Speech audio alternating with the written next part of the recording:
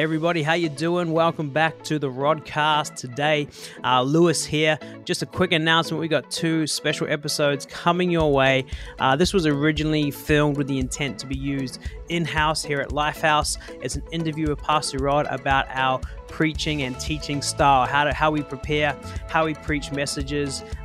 So it was originally filmed to be used just in Lifehouse, but we decided it could be good content for the Rodcast as well. So we're sending it your ways, but just be aware, this was originally filmed with the concept of using it in-house. So it's very specific to Lifehouse and our style. We're definitely not saying this is the only way to preach. There's many great different styles and ways of teaching and preaching, but this is the way that we love doing it here at Lifehouse. So I hope it's a blessing to you. And also very exciting, we got a brand new series coming your way very soon. So make sure, if you haven't already, wherever you're listening, subscribe, don't miss a beat. And I hope this episode is a blessing to you. We'll see you soon. Hi everyone, I'm Catherine from Lifehouse Tokyo, and joining me is our senior Pastor Rod. And we are so excited because we're going to put together a resource for Lifehouse for those who are teaching and preaching across our Lifehouse movement. And our hope is that this will be a tool that we can use to grow in our gifts, as well as to equip and train others in our teams. So what you can expect is we're going to divide this into 2 segments. And the first segment will be doing a Q&A style with Pastor Rod. I have some questions which I hope will be helpful that you've asked too. And the second segment will be Pastor Rod running us through a practical example of how he prepares for his messages. So it's really exciting. Pastor Rod, you are a really great Bible teacher, and you've been preaching and teaching for how many years now? Yeah, well, thank you very much. It's a very nice introduction. I've been a believer for 42 years, and I had my first chance to even preach in the first year in the Philippines, believe it or not. So it's been a long journey. That's great. And so what is the purpose of preaching and teaching? Well, they're 2 different words, and I guess we confuse them a lot and interchange them a lot. But I think that preaching is basically the proclamation or the declaration of Christ, the good news, the gospel of the kingdom. God is a healing God. God is a loving God. God is a blessing God. It's the proclamation of truth, which must be in teaching. That's why they're sort of connected. But some people are much better on that side, the proclamation, and when they speak, there's faith lifts and inspiration lifts and receptivity lifts. And so it's a real gift, the gift of preaching. But the gift of teaching is taking what I call complex truths and making them easier for people to understand. And that is my gift. It is a teacher. So I love the concept that, okay, there's some difficult things here or some hard to understand things here, but actually let's do a little bit of thinking and organizing and putting things in little boxes. Now, little boxes doesn't mean boring, but it's like subsets, subgroups of truth. And then sharing that with the goal of teaching is people have the aha moment, the aha, I get that part. And so they're able to put more complex truths together in the future. So teaching is very extensive. Preaching is much more faith-filled, anointed, inspirational declaration of God's truths. That's great. That's really helpful to see the difference between the 2, or the purpose of the 2. And so many of us have seen messages from around the world and noticed that different churches or pastors have different styles and their own kind of church culture. But what is our Lifehouse style and our values for our messages, and why have we chosen to do it this way? That's a great question, and we love all churches and all styles, and the local church has that beauty in that churches can have different styles. Our style is very much around taking people who have no knowledge of Christ right through to salvation and then through to leadership, which is a very broad brush. It's very, very large, and actually it's quite difficult to think we've got to speak to all of those groups at once. Some cultures in the world have much more of a Christian background, and so they don't have to fill in a lot of gaps, but we do. And so our task is to think the audience is very vast. how can we take God's wonderful truths to this very vast audience? And my answer to that is twofold. One is to get a God word. What is God saying? It should be simple. It should be understandable and applicable at the end. And secondly, not just a God word, but a story that people live in the world of movies and books and stories. And we feel the transmission of this truth, whether it's preaching or teaching, is done better through storytelling. So we talk about what is God's story here and what is my story here. God's story is a Bible story. It could be a Jesus story. Daniel and the lion's den from the Old Testament, or Moses in the burning bush, or plenty of Old Testament examples that must relate to Jesus. So that's our style, is to be narrative, to be interesting. We've got to keep people's attention. But I think story does that so well. So that's a real brief summary. We could break into that, but when we came to Japan, we knew we were not doing well when we were preaching and people fell asleep in the service. We weren't totally without a brain, and I think that this is not good. So some very large part of preaching and teaching is interest, is anointing, is magnetism, is attractiveness. That we can then bring the good news to people who are actually awake in every way. So I think that the God word, the anointing, and the storytelling, telling the story of Jesus or some part of the Bible with application is our overall style.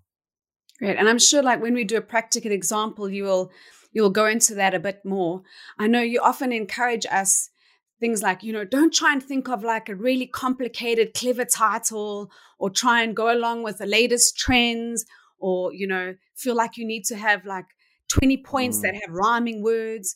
And so you often encourage us, which always makes me feel like a bit, the pressure's off. So why do you say some of those things? Why are those some things that can maybe be a little bit distracting for us as we prepare? Well, the title and the introduction are incredibly important, but my point is it doesn't have to be new or unique. And this was, a few years ago, I was speaking in America in a conference about missions, and I had this great title, which I thought was really cool. And one of my American pastor friends looked at it and he said, "Rod, you need to tell the people what you're going to say, because they have no idea from this title what you're going to say, and you may not get interest." And the other thing he said is, "And if I don't tell you this, my senior pastor will say to me, 'Why didn't you tell Rod that?'" And that was a great friend, because it just simplified the title. It was more what I was going to say, and people could sort of, do I want to be part of that or not?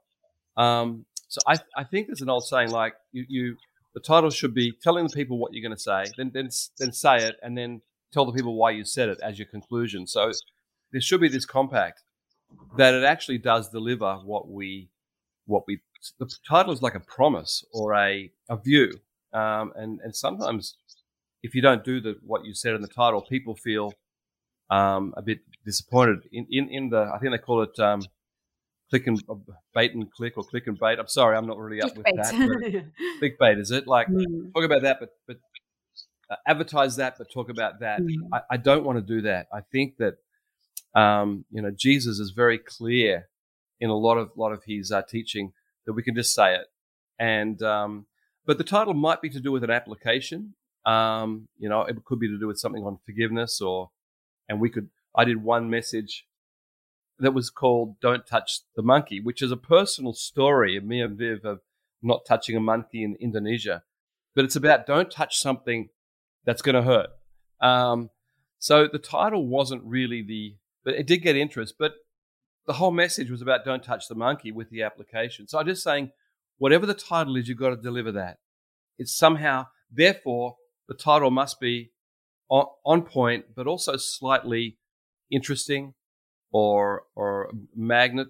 And I think it's also wrapped around the God word, because you're excited. You want to share on that. That's what God put in your heart. So that must be in the title somewhere as well. But it's not about being trendy. And like you said, it's not about alliteration with 5 words starting with the letter P, but it could do that if that's your style. I don't know if I answered the question, but I think the title should be great.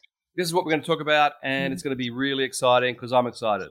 And you know what? I think your title worked because I'll always remember that, preach, and that's stuck in my head. I think it's like become a catchphrase. So that's really great. It really worked. It was such a great title. So the good news about Jesus is so important. We want to bring Jesus into everything we do. That's the big thing. So how do we bring Jesus or make big of Jesus in all of our messages? Well, I think no matter what, if it's a Jesus story, of course we've got Jesus as center, right here. If it's another scripture that is an Old Testament scripture or from the life of Paul or whatever, there's such rich stories. There's always got to be a link back to Jesus somewhere. I'm a Jesus preacher, and I don't mean that arrogantly like others aren't, but I've just decided this is what my life is. I'm not here just to educate people or to inform people. I want to see people transformed by the power of Jesus. With that as a background, I'm coming out of the scripture, reading through those lenses, even in my journal, like my personal reading time. If I'm reading through Psalms, something about the tongue, I'm thinking God can help me, Jesus can help me. So the lens is always through grace of Jesus, cross of Jesus. If that's the case, it's going to be easy to keep it on point and not just be information. So yes, I think every scripture must be about the centrality of Christ, especially an Old Testament concept. It must have a point linking directly to Jesus. Without that, I think it's an incomplete message for us in the New Testament today. Yeah, that's great. It's so helpful. And so we have many Lifehouse campuses across different countries, and each of those countries have like a different context, different history and political backgrounds. So how can we keep that in mind as we are sharing our messages, knowing that maybe some of the things we are sharing would be in different contexts? With online, we're able to go, share a global message. What are some things we can keep in mind? Really, really big topic being online. Someone explained it to me like this: like if our talking about Jesus is here and the other stuff's back here, don't do that. Did I do that right with my hand? Don't put the issues here and the culture here. Keep Jesus here all the time. And so that's, again, our lens. So if I do want to address something towards marriage or towards something really important, it is still through the lens of Jesus first. What did Jesus say about this? And I know in culture, blah, blah, blah, this is important, really important. I don't mean it's not. But here's the Jesus teaching, and here's the marriage stuff needs to withdraw. And I say that because in some countries, people will say, after really good Bible teaching on marriage or something, let's say forgiveness or communication, people always come up afterwards and say, oh, but Pastor Rod, this is, and they'll name their country. And I'll say, well, hang on, I didn't really bring an Australian view or a Japanese view. I brought a biblical view. And so somehow they've flipped this. And I have to say, well, this is what the kingdom says. This is what Jesus says. It's not about your or my culture. It's about Jesus. If we don't do that, contextualization can actually become divisive. And so we're talking about my culture versus yours. I want to talk about biblical culture. Once I've said that, I look at what Jesus taught about. He didn't teach on politics. He never touched on politics. In fact, when he was tempted, or that's not the wrong word, when he was tested to speak about politics, whose coin is this and whose inscription is it? That was a political test. And of course, Jesus was so brilliant. He said, well, who's the inscription? Then give honor to that person, and then give honor to God. Here it is. Give honor to that person, give honor to God up here. So Jesus didn't get drawn into politics or economics or investments or these are important things. And I'm not saying we don't have a view, but here's the Jesus and here's the issues. And as a preaching movement, I want it to stay that way. Another one I think I want to talk about is religious words in religious contexts. Once again, Jesus never criticized other religions, other gods. Neither did Paul.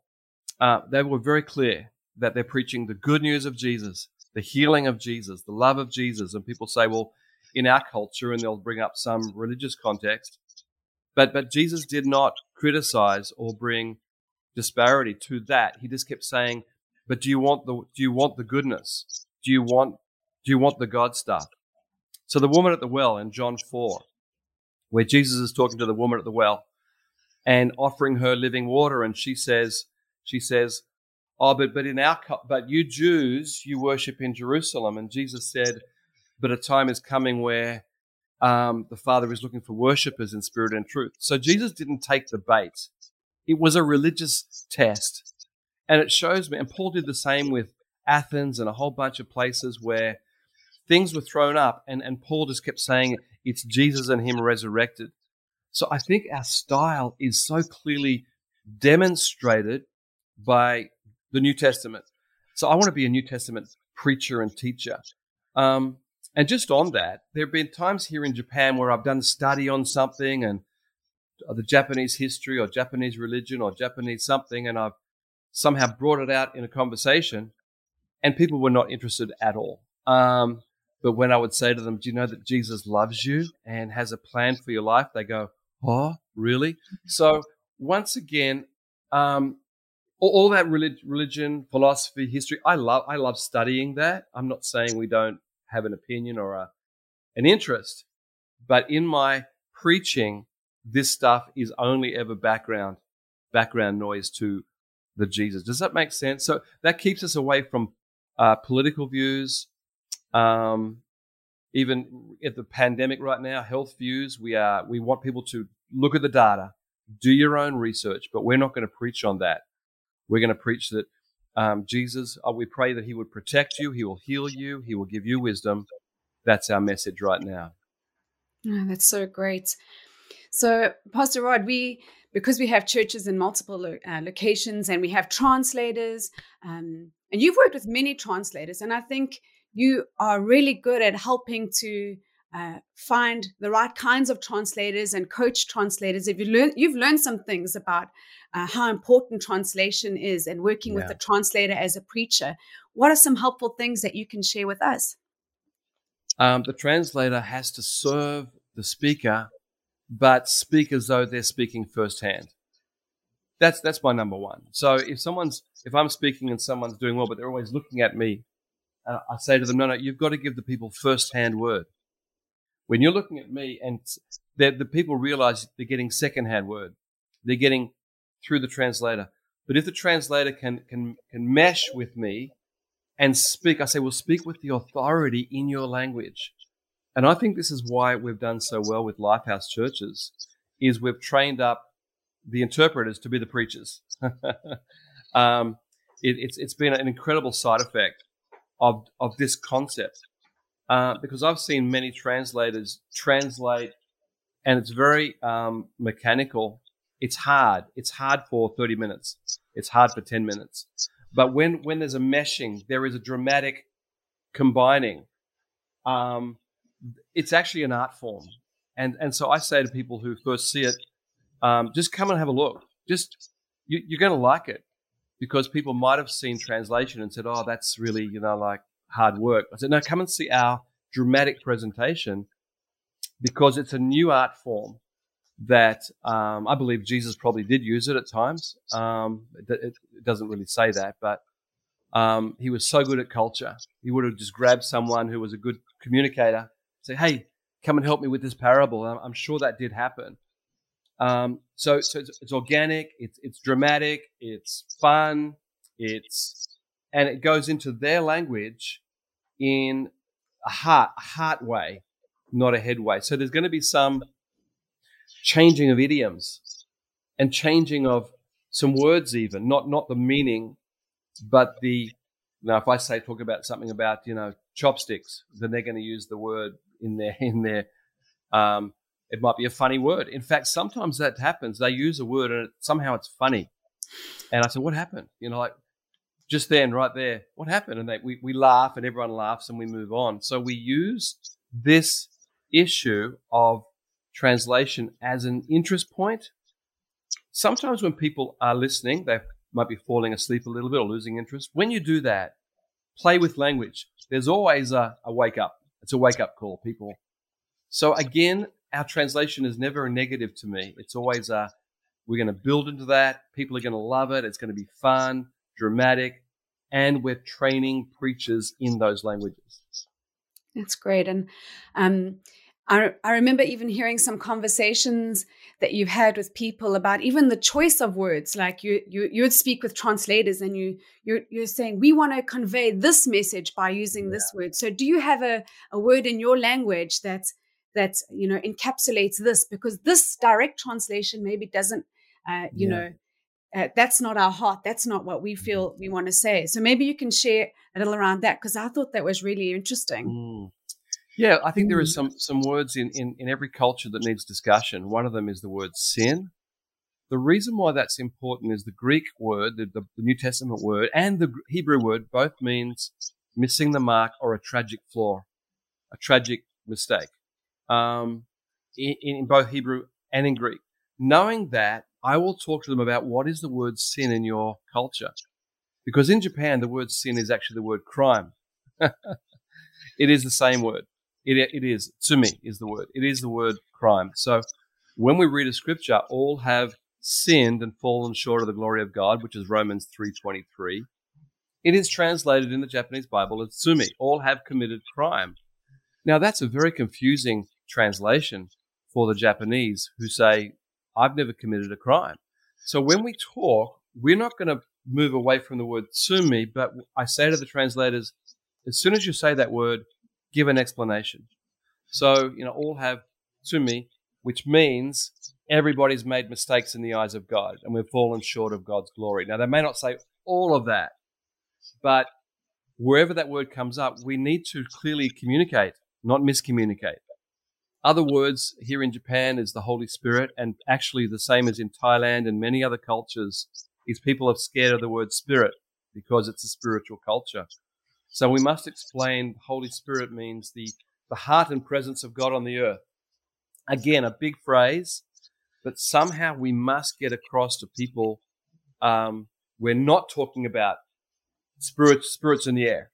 We're talking about this wonderful Spirit of God involved in creation and regeneration, etc. Now, can't say all of that, but we must give little caveats or little explanations. In fact, sometimes in your New Testament, there will be a footnote. There will be a little footnote there, a little A or a B, and you go to the bottom and it says this word means this. So even in Bible translations, sometimes they're trying to explain a difficult translation.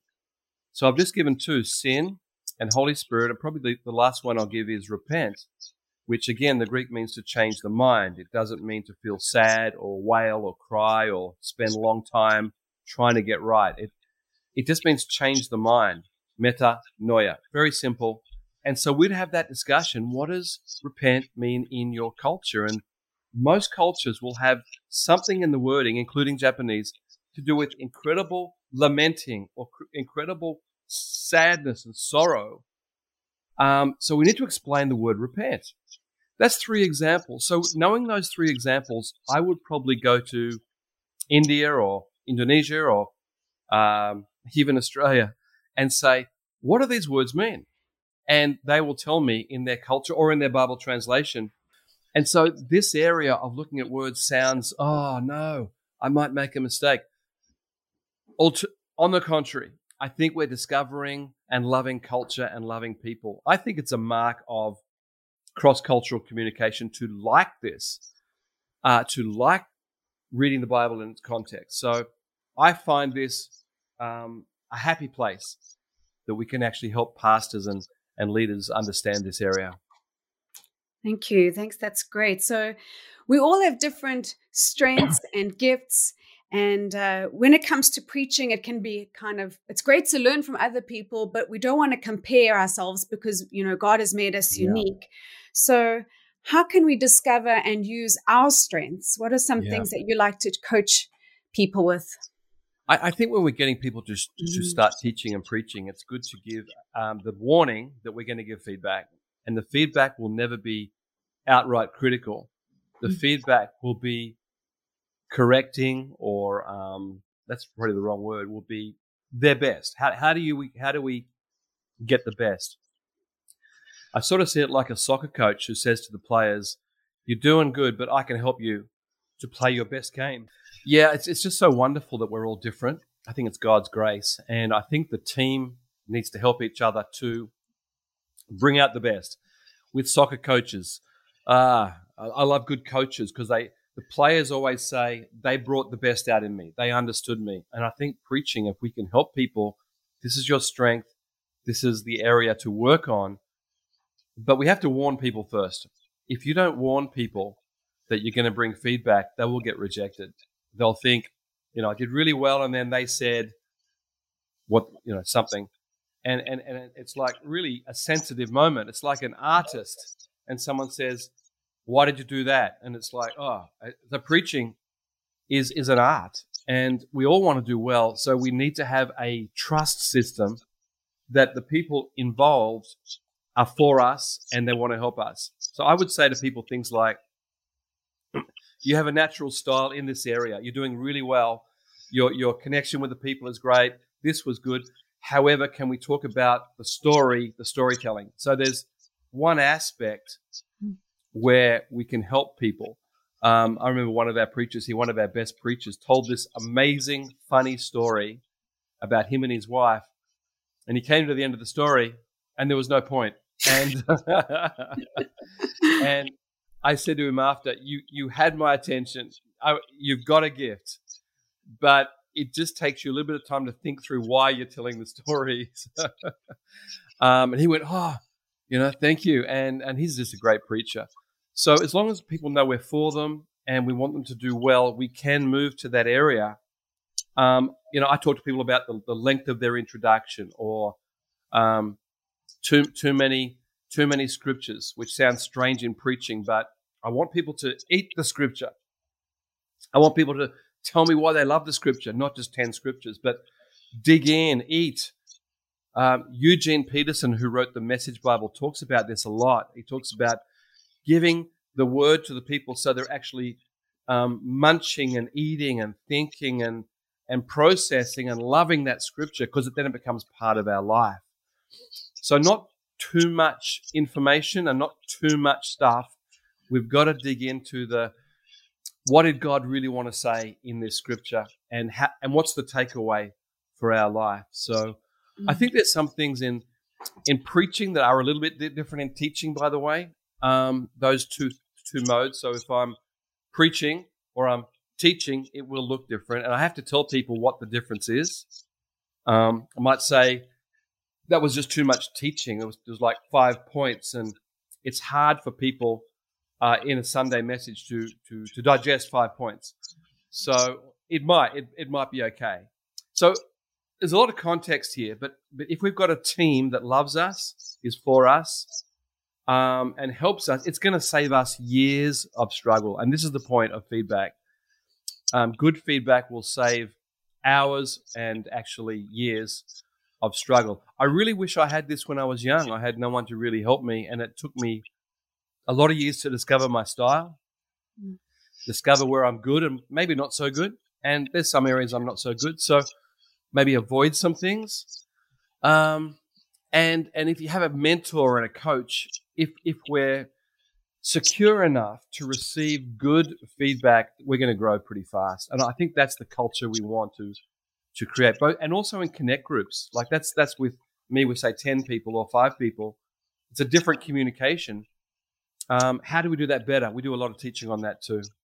That's really great. And I always love this piece of advice you give to those who've been sharing a message. You say, what happens if it didn't go well? What do you do if your message didn't go well? Well, you got to own it, and then reflect on it.